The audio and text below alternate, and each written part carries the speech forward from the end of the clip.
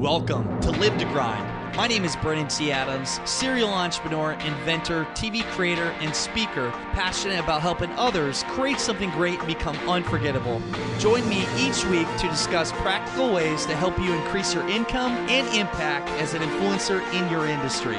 My goal is to help you take your business and lifestyle to the next level. Now let's get started. Welcome back to the Live to Grind podcast show. I'm Brennan C. Adams, and on today's show, we have Jason Tucker of Battleship Stance. Jason, this is probably the most interesting interview I've done. I really enjoyed it, and it goes different than any other interview we've actually done before. And what we do is Jason shares his journey. And by the way, some cool things about him. He's been on some shows such as Little House on the Prairie. When he was a kid, he was actually... He did acting, and then when he grew up, he did some commercial work and even created some different commercials and was a part of some shows. And we talk about, actually, this interests me a lot. Actually, I enjoyed this, is when he talked about how he was able to sell a show with a well-known actor, a reality show. So he sold a show, and actually they aired 3 episodes of it. So we talk about the TV world and how we got into that. Then we jump in to the things he's doing today with intellectual property, and they actually have their own Facebook community and course for this. We talk about how people are stealing content online. Even, believe it or not, you'll hear on the show where somebody actually is selling one of my courses illegally online.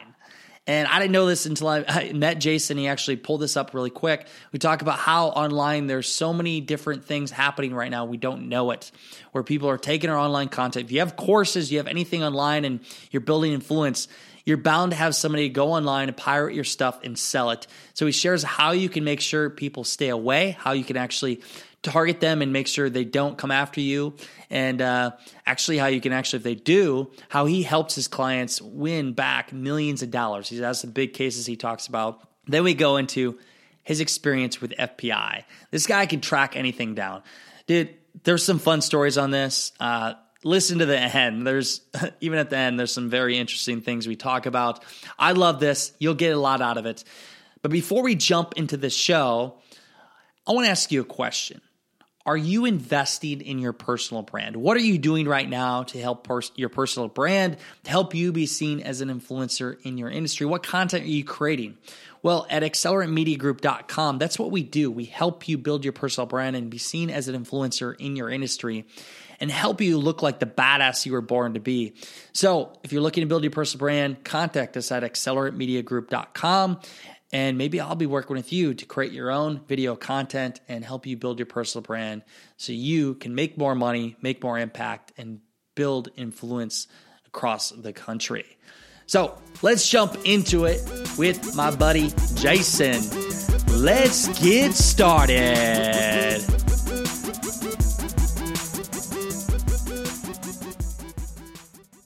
Welcome back to the Live to Grind podcast show. I'm Brennan C. Adams, and on today's show, we have a friend of mine. This guy is very interesting, by the way. You want to say one of the most interesting guys in the world, this guy is it. And he's also a fellow masterminder in our group, and his name is Jason Tucker. What's up, Jason? How you doing? I'm doing good. It's been a good day. Been doing some good recording.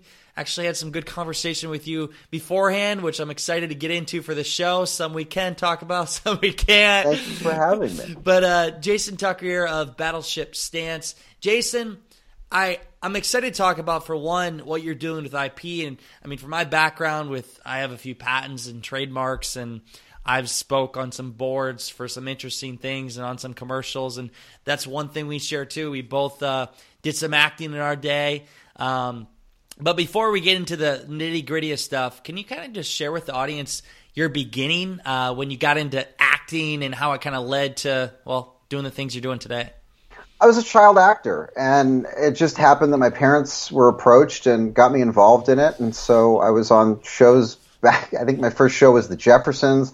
I was on St. Elsewhere. I was on Chips. I was the McDonald's kid for a while. How old were you? I was on Little House, somewhere between 5 and 13, 14 years old. You got to send me, by the way. You got to send me the clip of you on Little House on the Prairie. Dude, you'll get a kick out of this. My staff is really good at finding things. And so years ago, unprompted, they decided to go fish on me one day and actually found some old footage and posted it. And I was like, wow. I was like, you guys have way too much free time on your hands. You definitely got to send that to me, and we got to put that on the notes. we can actually have a few drinks, and in Iowa in our master, we can actually like watch that and have some entertainment over it. So you did the child acting, but what when you got to high school, like when was your first real like entrepreneur endeavor or doing your own thing in business? I was always kind of doing something. I mean, I was born and raised in LA. I was always, I was the kid that sold candy in school, right? When there was an opportunity. There was always doing. Did you sell gum? I once sold a pack of gum that was 25 cents for $5. I was selling like Jolly Ranchers and stuff like that and taking orders. But I was doing that. I was, no joke, I was scalping tickets at one point years before StubHub. Yeah. And I just always had a line on stuff. And then it progressed into wanting to do production. I started doing concert production and nightclubs and things of that nature, and then always wanted to be on the production side of feature film and television. So like what kind of stuff? Like, tell me, let's say you're going to go to an event. I want to make movies and TV shows. What I do. I love it. Exactly. But back then, there wasn't, this big thing called the internet, so it was, Universal and NBC and, the whole concept of Hollywood. And I've since gone on and executive produced some TV shows and worked on films as an assistant director. And I directed. Oh, you know what? Forgot about that. I directed commercials when I was in college. So, how old were you at this time? When I started directing commercials, I was about 19 years old, 18 years old. I was very honest with my professors. I was like, look, I got this gig. This is what I'm being asked to do. So either I can lie to you and tell you like every family member is going to die before the end of the semester because I'm going to take time off of school, or you could just understand this is what I'm going to do and I'm going to show up and do what I need to do for you. And so we just had a mutual understanding. Lee said, it's funny. That sounds like I took a graduate class once and I went up to him and I said, you know what? I'm paying you, I think it was like $1,500, and I'm about to launch my own product. I said, I want to learn some things from you, but quite honestly, I don't give a shit about my grade. And I straight up said that. And he's like, okay. And at the end of the semester, I went to like 4 of the 8 classes. And I knew I was going to fail, but I didn't care, again, because GPA didn't mean shit to me. But I went to the last one, and I'm like, do you want me to take this exam? And he's like, yeah, take it. I'm like, well, just so you know, I didn't study at all, and I'm probably going to bomb it. I took the exam. Halfway done, I handed it in. I didn't know what the fuck I was doing. I handed it in. Here's the great part. He passed me with a C.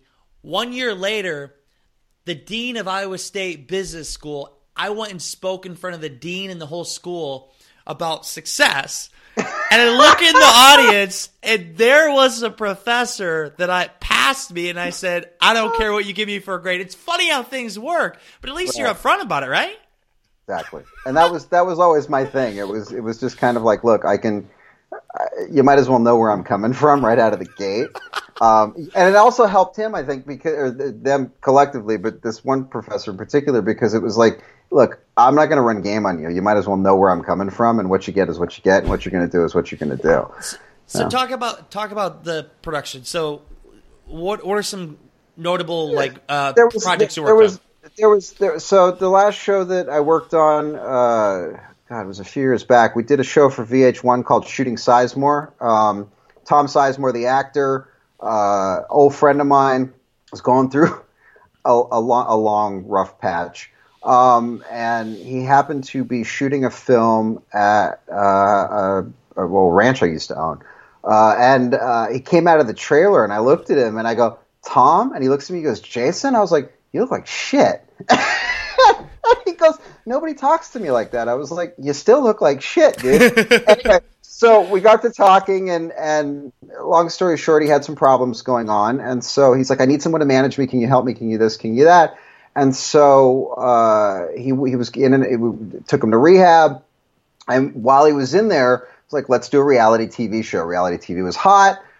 So went to VH1, and I kid you not, this was the start of the pitch.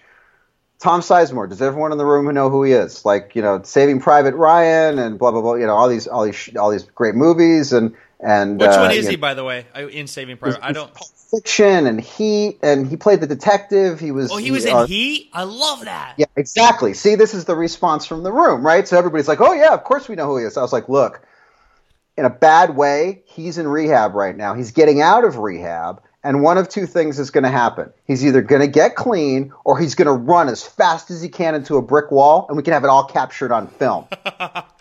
Right? So they said yes. A couple of other studios that same day said yes.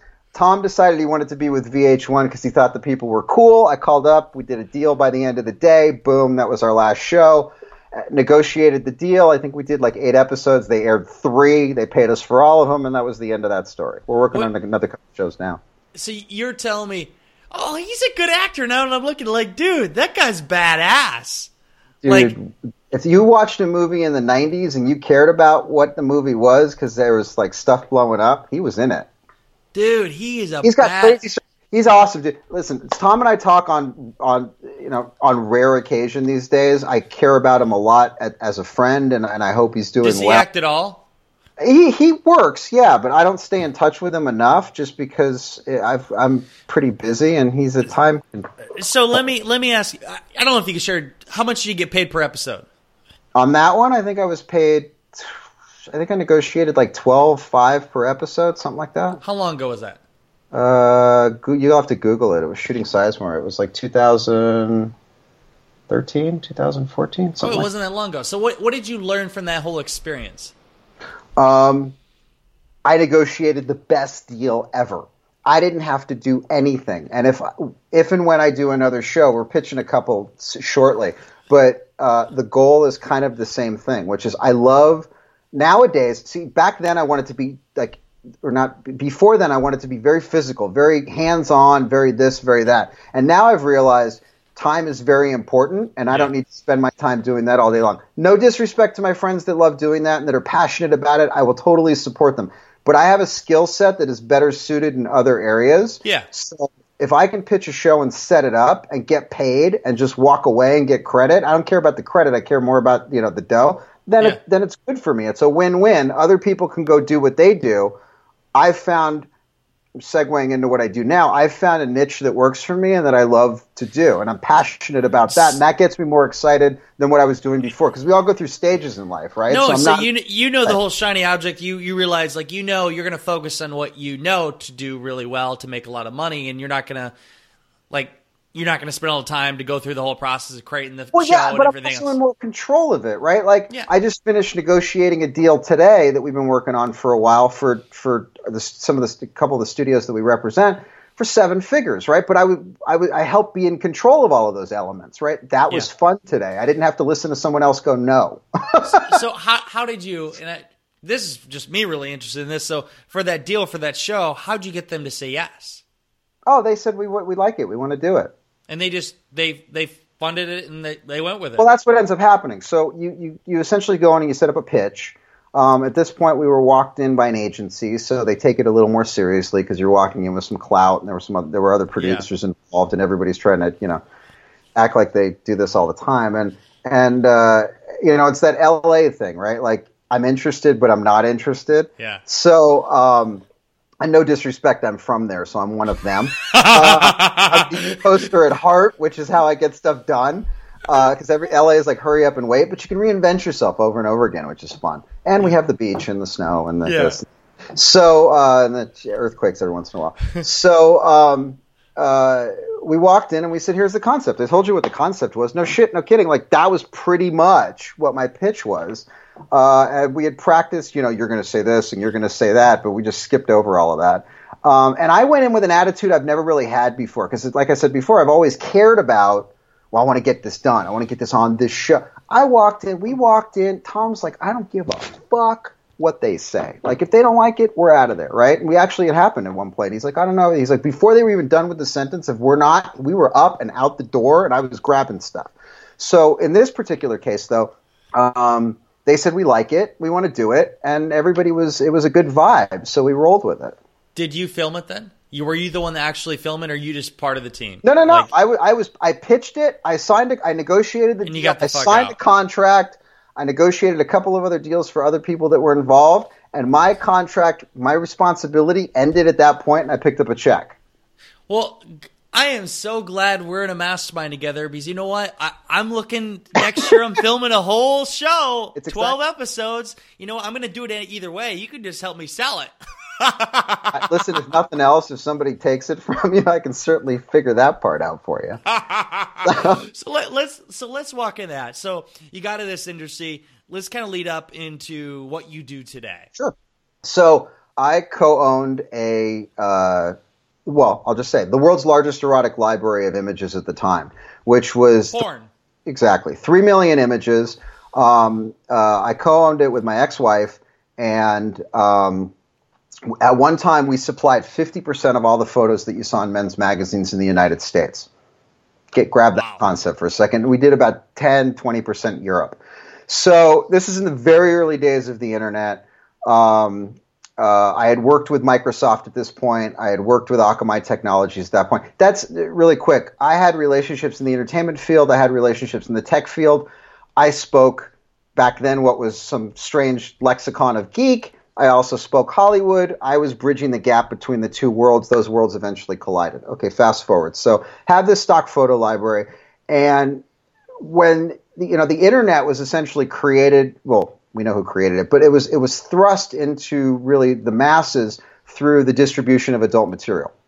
And so everybody in Silicon Valley wanted a piece of it at the time, and Redmond, Washington, and 100 Technology Square at MIT, which is where Akamai started. So that was the number one product through .com it was kind of like beta and VHS, right? Like, how do you get stuff out there, right? So like Microsoft wanted to be the predominant player in the marketplace. Everybody wanted to compete for space. What's the fastest way to do it? Well, everybody's watching adult material. Let's do that. So I was essentially a gateway to that world. I did a feasibility study for one of the companies. And at the end of it, I put in, if you need anything, I'll be there. Because I saw this opportunity to take technologies that were just coming about. We're talking about like the transition between the concept of JPEG push and streaming. Like that's how early, exactly. And why they were sticking with JPEG push versus streaming. The early days of original Windows Media Player, Reel was still charging millions of dollars for a license. So I saw this as an interesting opportunity. The content never really mattered to me because for me it was about toys to play with, not people, but you know what I mean, technology toys to play with. And from a content delivery network standpoint, a lot of money being made, a lot of opportunity. So took advantage of that.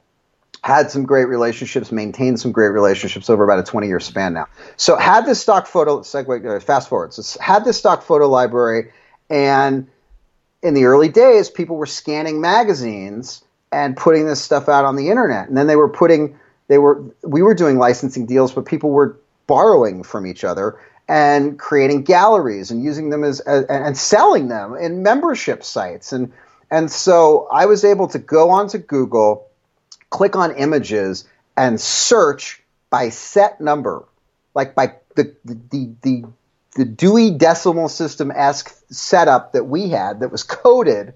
I was able to search as page after page after page. Yeah. I got pissed. I was like, this is costing me money somehow.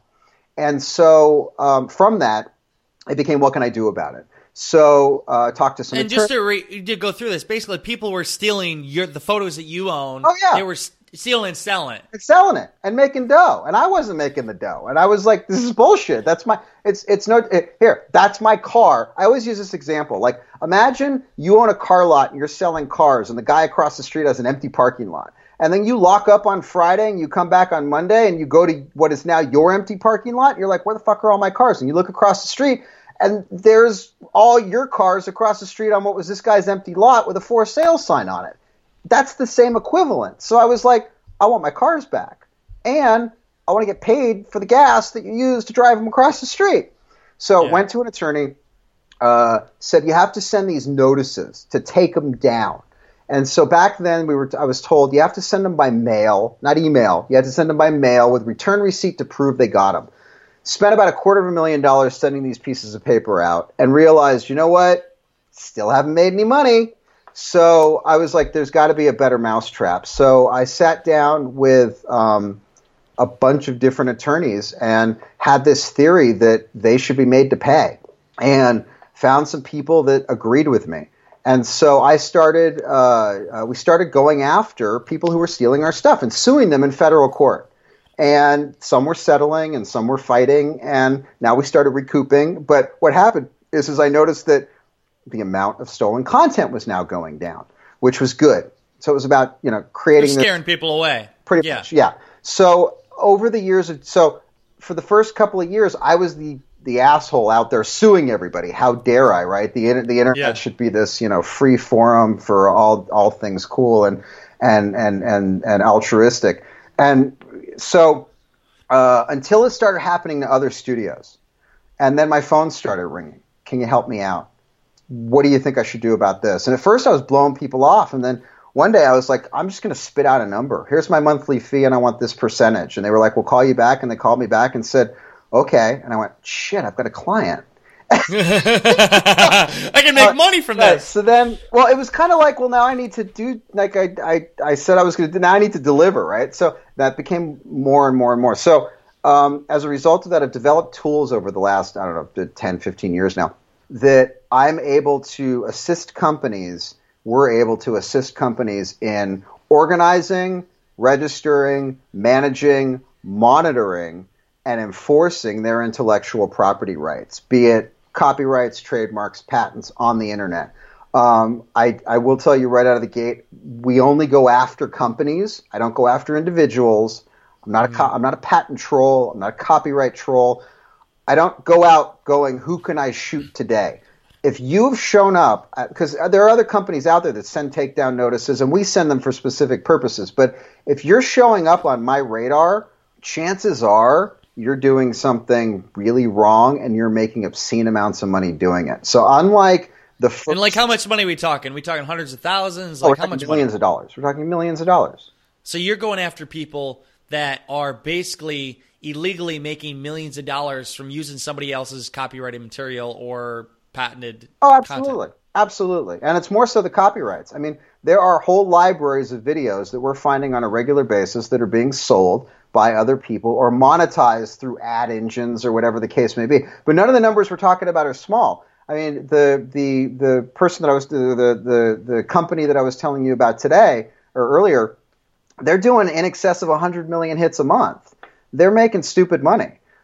These guys aren't playing with small amounts of traffic. They're playing with a lot of traffic, and they're making big money doing it. And there's also small little feeders that are issues as well. So what we do is we set up campaigns, we work with studios, and we help them effectively manage this from start to finish.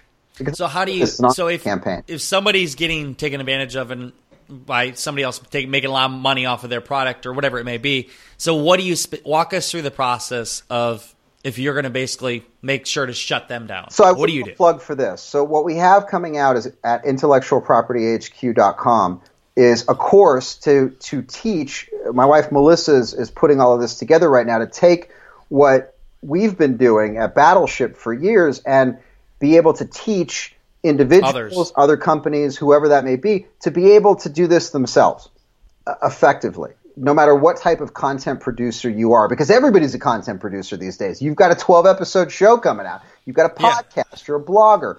That's content. You're an e-course producer, and your content's being stolen. Yeah, we should talk about that too. So, one of my courses is actually being stolen. Yeah, so assholes. Right there, that emotion right there is what I want to help people deal with and give them some tools to be able to effectively take some action. So here's some things you asked me what one could do. Here's what you do. Yeah, walk through what you do. What I would do initially is make sure that all of the content that we're dealing with, or a good chunk of the content that we're dealing with, is registered with the U.S. Copyright Office. It's all of $55 to register it. I worked with the Copyright Office over the last 12 months to create the new definition for group registrations. So you could take all your blogs or all your podcasts or all of your whatever for the course of a year, put it all together as a group, $55, submit it to the Copyright Office, and now it's registered. What does this mean to you from an enforcement standpoint? I'm not an attorney. Not an attorney at all. Let's get the disclaimer out. So this is not legal advice. This is my years of experience being imparted onto you and your audience. Yeah. So once you have that, if you go and you take action in a courtroom, or you have to, because you're really left with no option, or even a negotiating position, because I'm a big fan of an ongoing discussion with whomever the other side is. Statutory damages are what you're entitled to. Statutory damages for what's called willful infringement can range between $30,000 to $150,000 per infringement plus legal fees. 10 registrations, $150,000 apiece, $1.5 million plus legal fees. Now you're playing with serious gas. And so, yeah, exactly. So the more registrations you have, the more scary you can be coming up at somebody's front door. So we organize all of those. We want to make sure everything's in order, and I want to make sure that whatever's coming out of my mouth is true, in the sense that if I represent that you are the copyright owner and I am your agent for that, then in fact it is true. Because we have on my side, I have zero room for error. Room for error. So then what we'll do is we will go out and we will find where this stuff is, or we'll be told we've already identified these locations and these are problems for us. So you find the actual people that's stealing the content, exact location. Oh yeah, absolutely. We'll track them down, and then we'll find ways to potentially bring a case in the United States, or I'll reach out and I'll try and get in touch with them. Will you call them? Sometimes. I have no qualms about doing anything. I will send an email. I will. So let's walk through that. So let's say I'm some asshole that stole about $100 million worth of content. You call me up. What's that conversation look like? I have documented all of the infringements that you have been monetizing on your website, and I'd like to have a conversation about it. So currently, here's what the scope of the case looks like. We can either talk numbers now, or we can file we can have the client can potentially file a case against you, and we can have this conversation again in 6 months. You may think I'm an absolute prick. That's perfectly fine. However, I want you to know that now you have my number. Feel free to use it whenever you're comfortable. Some people will tell me to fuck off. I'll tell them, okay, let's go spend $100,000 in legal fees and see how you feel. And your clients will spend that money, and then basically that's what they'll spend. My clients spend a lot less. I've come up with I have not perfected, but I've come up with a way to make sure that the costs to my client are less than the costs to the other side, just because of the way that we structured the deals. So let's go through a deal. I want to hear your biggest deal you won and what that looked like, if you can talk about this. Yeah, no, it's funny you should say that. I was like rattling through confidentiality agreements, confidentiality provisions, which was actually, So we took a domain portfolio and flipped it for about 1.5, and then monetized all of the additional traffic for an additional couple million. I've set up acquisitions. We've done so 1.5, like $1.5 million you won for your client. Yeah, just off of slinging the portfolio. The biggest settlement I've done was double-digit millions. I don't remember exactly what the specific amount was, but it was pretty significant. So we're talking over $10 million. Oh yeah, it was that you won for your client. Yes, and it's millions. I mean, and I'm not trying to sound. And how long is this? How long did this take? How long did this case take to fight it from beginning to end? That particular one was almost 2 years. When you start, see, this is the thing. When you get into the actual litigation portion, one of two things is going to happen. Somebody's coming to the table, or they're hunkering down for a bit. And if they hunker down, it's really easy to buy time in the court system. So why should people care about this problem now? Why does it matter to them? If you are manufacturing content on any level and you hit any sort of critical mass, there is going to be someone on the other side of the equation that is going to want to take your content and monetize it somehow. So everyone out, let's use a hypothetical. You're selling a course for $1,000. I can go buy your course and then turn around and sell it to a bunch of people for $19.95. Here's what I know about pirates. They're really good at marketing. This is why I like leaving the doors open, because you can potentially turn them into an affiliate or create a licensing situation or put them to work for you. Now, I'm a firm believer that they should pay for what they've done. Yeah. And they sting a little bit, but turning them into an affiliate actually gives them a chance to, theoretically make some of their money back. Well, your money back. Yeah, money back was your product. So how is this going to even, because this is a problem that's happening now, and people just to give you an example. So I have a course from last March that we created, a Keys to the Crowd course that you looked up in like 30 seconds and you saw somebody was selling it online. Right. And I didn't know this, and the feeling I had was like, what the fuck, asshole? And I didn't know about it, but they were selling my product. So I saw this in the adult business very early on, and I was screaming from the rooftops, there's a problem, there's a problem, there's a problem. The British are coming. I'm half British. Yeah. I might as well share that too. So the British are coming. I'm always conflicted on July 4th. So,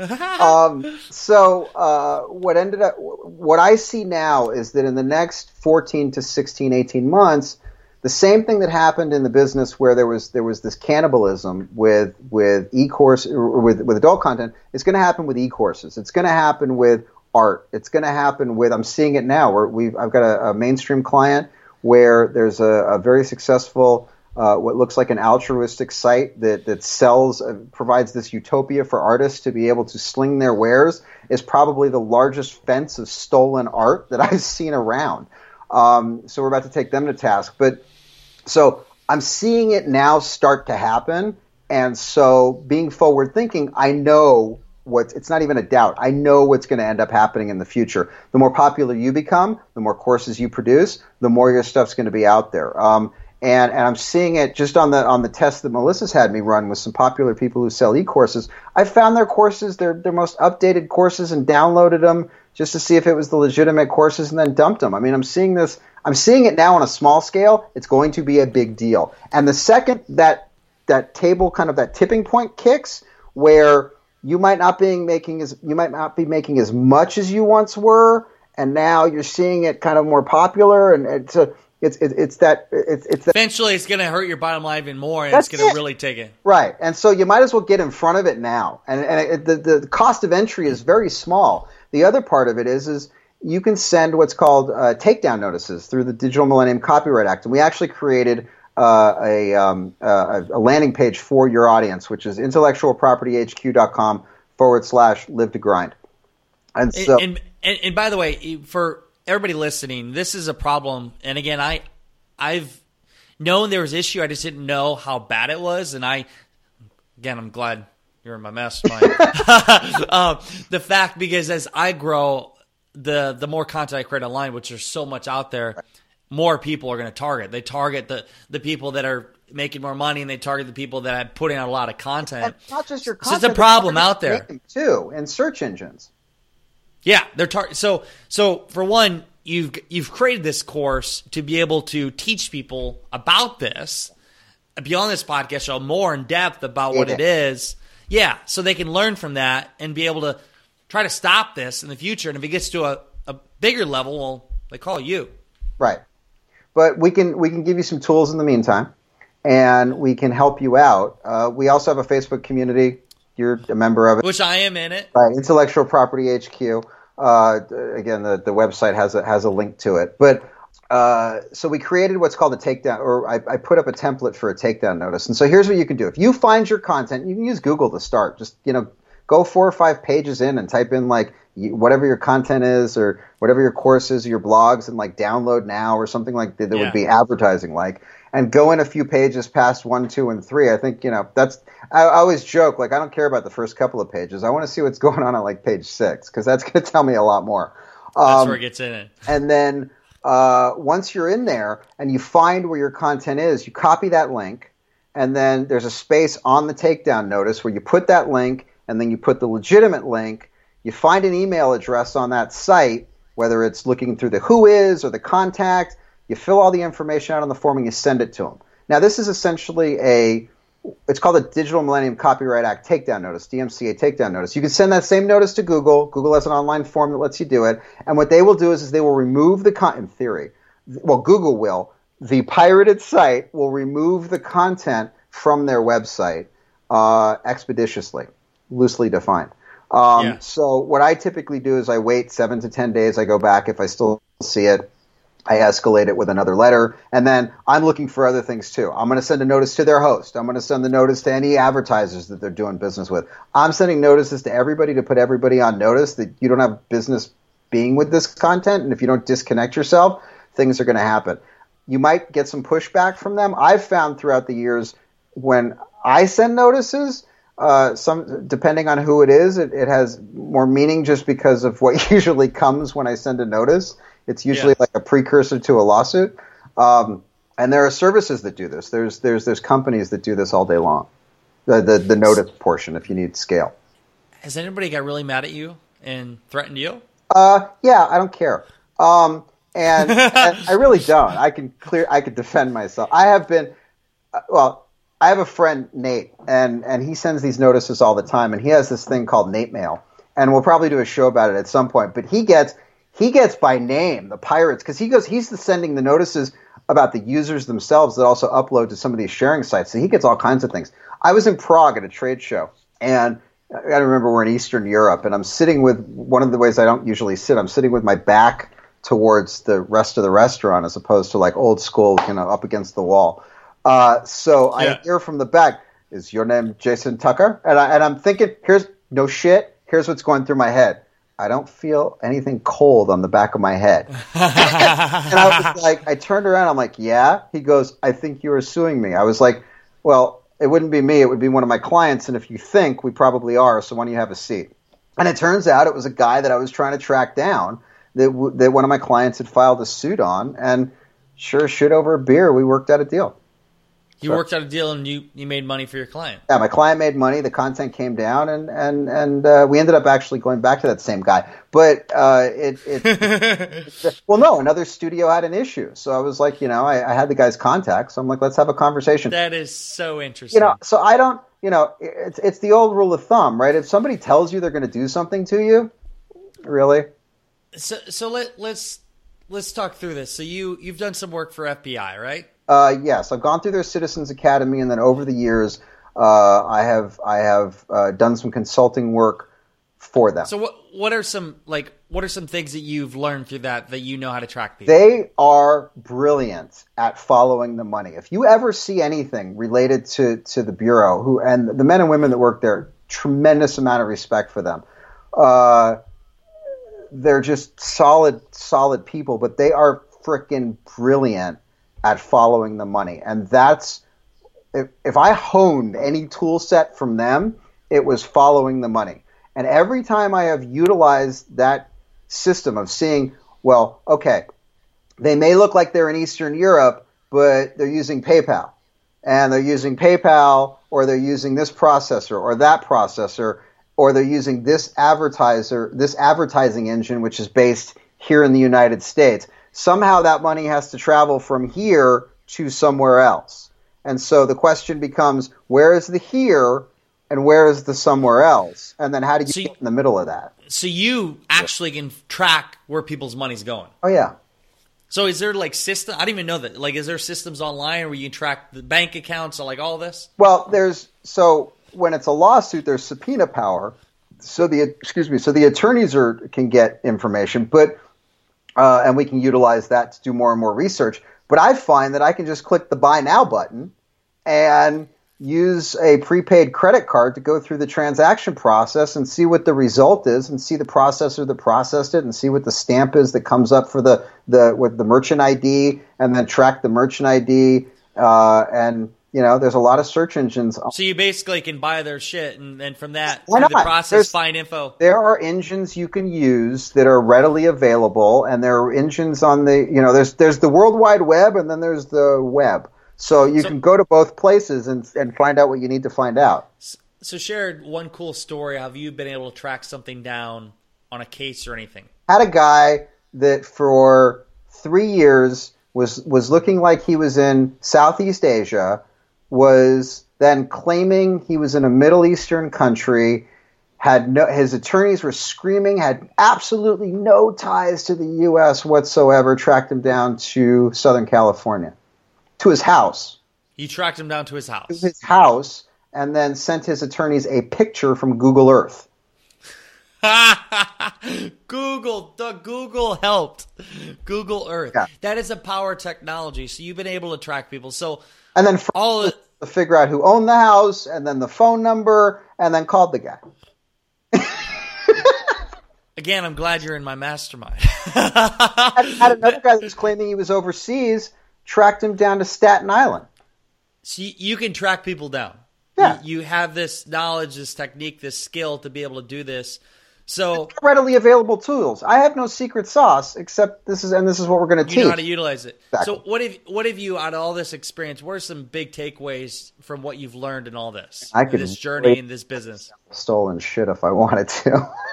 You could what? I really know how to steal and sell shit if I wanted to. I've learned that actually one of the things that I have learned is that if you have a product and you have put a price tag on it, there is somebody else out there that will take it and sell it with no remorse in their heart. And I don't know if it's cultural. I don't know what it is, but I have had clear-cut conversations with people who are saying things like, I don't know why this is going on to me. Like total victim, dude. I don't know why this is happening. What's wrong with what I'm doing? They fundamentally do not have a place in their brain for I am slinging stuff that doesn't belong to me, and that's wrong. So they don't get why selling somebody else's content is illegal. No, and I'm shocked by it. I'm also shocked by the people who just take this stuff and then give it away for free just for status on the underweb. It's nutty to me.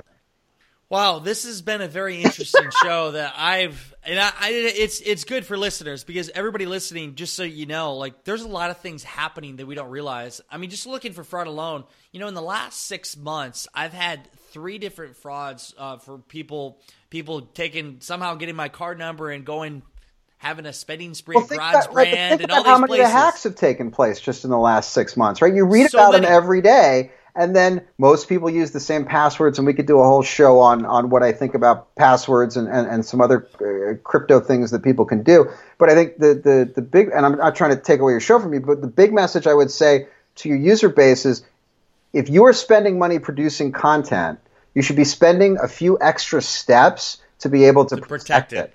And I am more than happy to explain whatever I have to help you understand not only how important this is, but how easy it can be. And the more you do something now, the easier it's going to be. You don't know what's going to be hit. You don't know what's going to go viral. You don't know what's going to be your big thing. And at some point, if you keep throwing it up against the wall, something's going to kick. And when it kicks, you want to make sure that you have the tools in place. Here's a good example that I think I used with you, which is it's a big flood. It's like a big rain and a storm coming, and the water is coming down and it's going to flood your city. You can't stop that water from coming, but you can put electronic sandbags in place to be able to guide the water a little bit just so you can get a little handle on not flooding your house. So, I mean, the moral story is make sure you protect your stuff because if you are a go-getter entrepreneur like myself or you, and you plan on obviously selling a lot of stuff and making a lot of money, protect it, right? And contact you. Absolutely, I'll be more than happy to help. I love this. So, I'm like the sniper in the grass that waits for somebody to pop there. I'm not the first line of defense. I'm like the guy that just sits as Overwatch and waits. And when I see the big problem, it's like fire. So.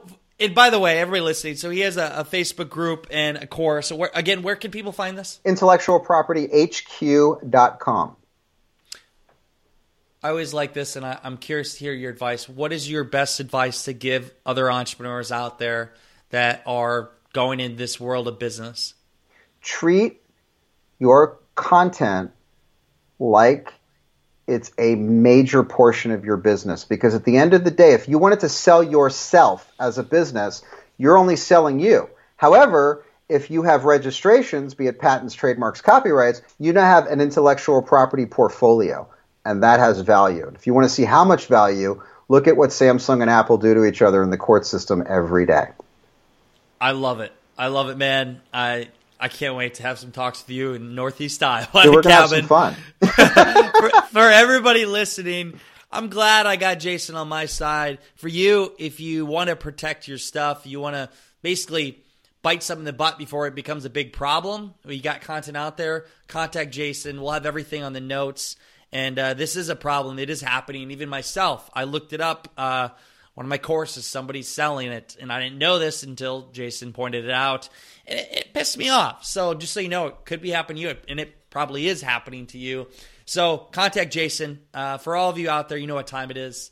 It is time to go out there, create something great, and become unforgettable, because life is too short not to.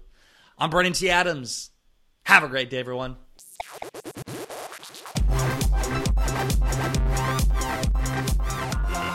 I hope you enjoyed the show with Jason. Dude, Jason is a great guy. Jason's actually in my mastermind. I'm excited here in a few months actually going to be in our cabin masterminding, and I'm excited to hear some more stories from him. He definitely knows his stuff. So if you're looking to protect your content and your IP and you need somebody to hire, Jason is a guy. Highly suggest him. Just a great person in general, but check out the notes at livetogrind.com. You can see more about everything on the show and everything he talked about and the offers he had.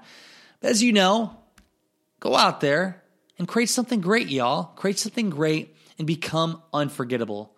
Because, life is too short not to. I'm Brennan C. Adams. Have a great day, everyone.